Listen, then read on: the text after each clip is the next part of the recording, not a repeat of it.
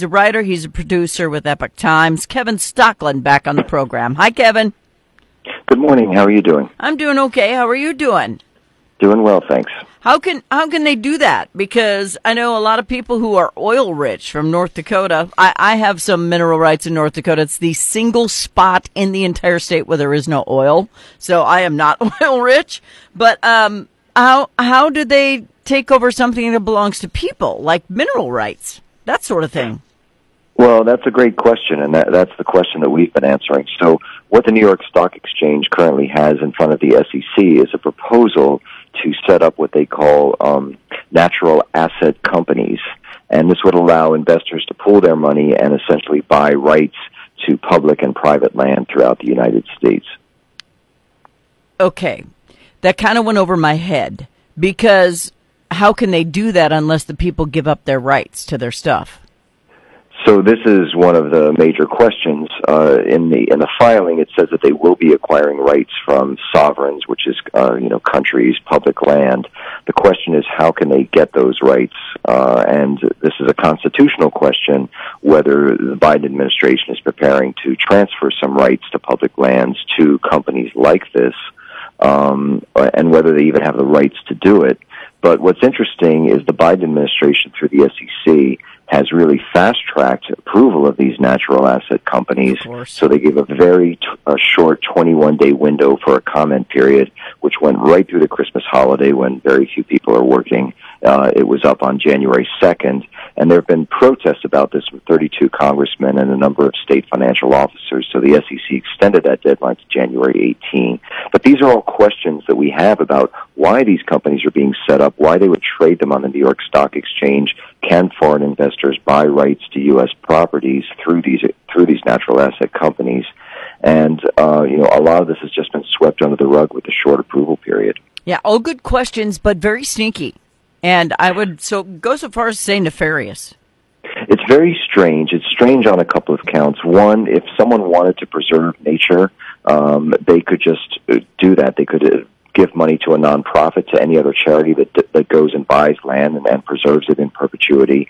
So why are they setting up these companies to do this? The one answer I got from Rep. Harriet Hagerman out of Wyoming was that these nonprofits can't buy public land, whereas these natural asset companies potentially could. And so she believes that's a major difference here. But these companies are not using any sort of Western accounting. They're not using GAAP accounting. They're using UN environmental accounting. And they're saying that our natural resources are worth about $100 trillion a year. This is clean air and clean water and everything else. So they see this as something that they can monetize, invest in, and make a profit off of somehow. Well, and control. I think the key word here is control, because once companies own something, they control it. That's correct. And the concern is that public land a lot of it is used by farmers, it's used by ranchers, it's used by hunters, it's obviously used for drilling for oil, and things like this, mining. Cool. Yeah. And so the question is, could those rights suddenly be controlled now by these companies? And what effect does that have on our food supply? They've stated that they don't want any mining or drilling or what they call factory farming on these lands. So what does this mean for farmers and ranchers? This is terrifying. Just the thought of it is terrifying. This has to stop. I mean, they have to stop this. I mean, you can buy some land, you don't own what's underneath it. You have to buy the mineral rights. There are two different things. A lot of people do not understand that. They think if they buy some land, they might, find gold or diamonds or coal or oil or something underneath. That doesn't belong to you unless it came with you in the deal. These folks are trying to buy up whatever's above and below the ground, aren't they? Yeah, and it's raising huge concerns, particularly in western states, which on average are about half owned by the federal government. So Nevada, for example, is 80% government owned. Utah, Alaska, and Idaho are about 60% federally owned. Wyoming is about 50%.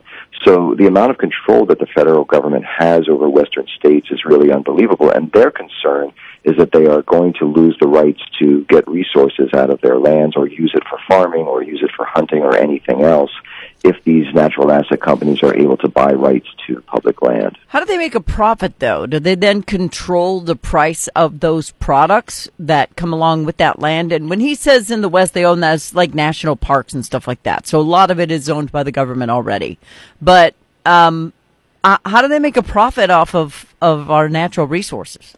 Right. So this is another question. So as I said, they're not using GAAP accounting, which every other company that trades on the New York Stock Exchange uses. They're using what's called UN environmental accounting. And so they're going to somehow try to value what clean air and clean water and biodiversity is worth and put a number on that. The one area where they say they might be able to make money is ecotourism. So charging people to hike and, camp out in public lands might be a possibility. Other than that, this is just highly questionable. How do we make money at this unless we can somehow create a shortage of air and clean water and make a profit off of that? I don't know. This is a highly dubious venture, and there's so many questions around it. This is insanity. Where do they expect the homeless people to go if they can't even camp on land? So, I mean, there's a lot of homeless people. Do they not care about people in general? Is it just clean air and clean water? And, I mean, we care about those things, too, but people matter as well. Sure. And the other thing is they've defined the use of the land. It has to be for sustainable purposes. Well, could that include building huge wind farms? And could that include building huge acres of solar panels? Could that include running carbon capture pipelines through public lands? So, it's very vague what the purpose of these companies would be or how they're going to make money or any of the other questions that you've just raised. Well, but not only the ones I've raised, it's the ones I can't even think of yet. I'm sure their little robot brains are going crazy of all the ways they could rip us off. Well, I encourage people, if they have thoughts on this, the comment period has been reopened now until January 18th at the Securities and Exchange Commission. They're the ones who have the authority to approve or disprove these natural asset companies. I encourage people to go to the SEC website and comment if you have concerns about this or raise questions.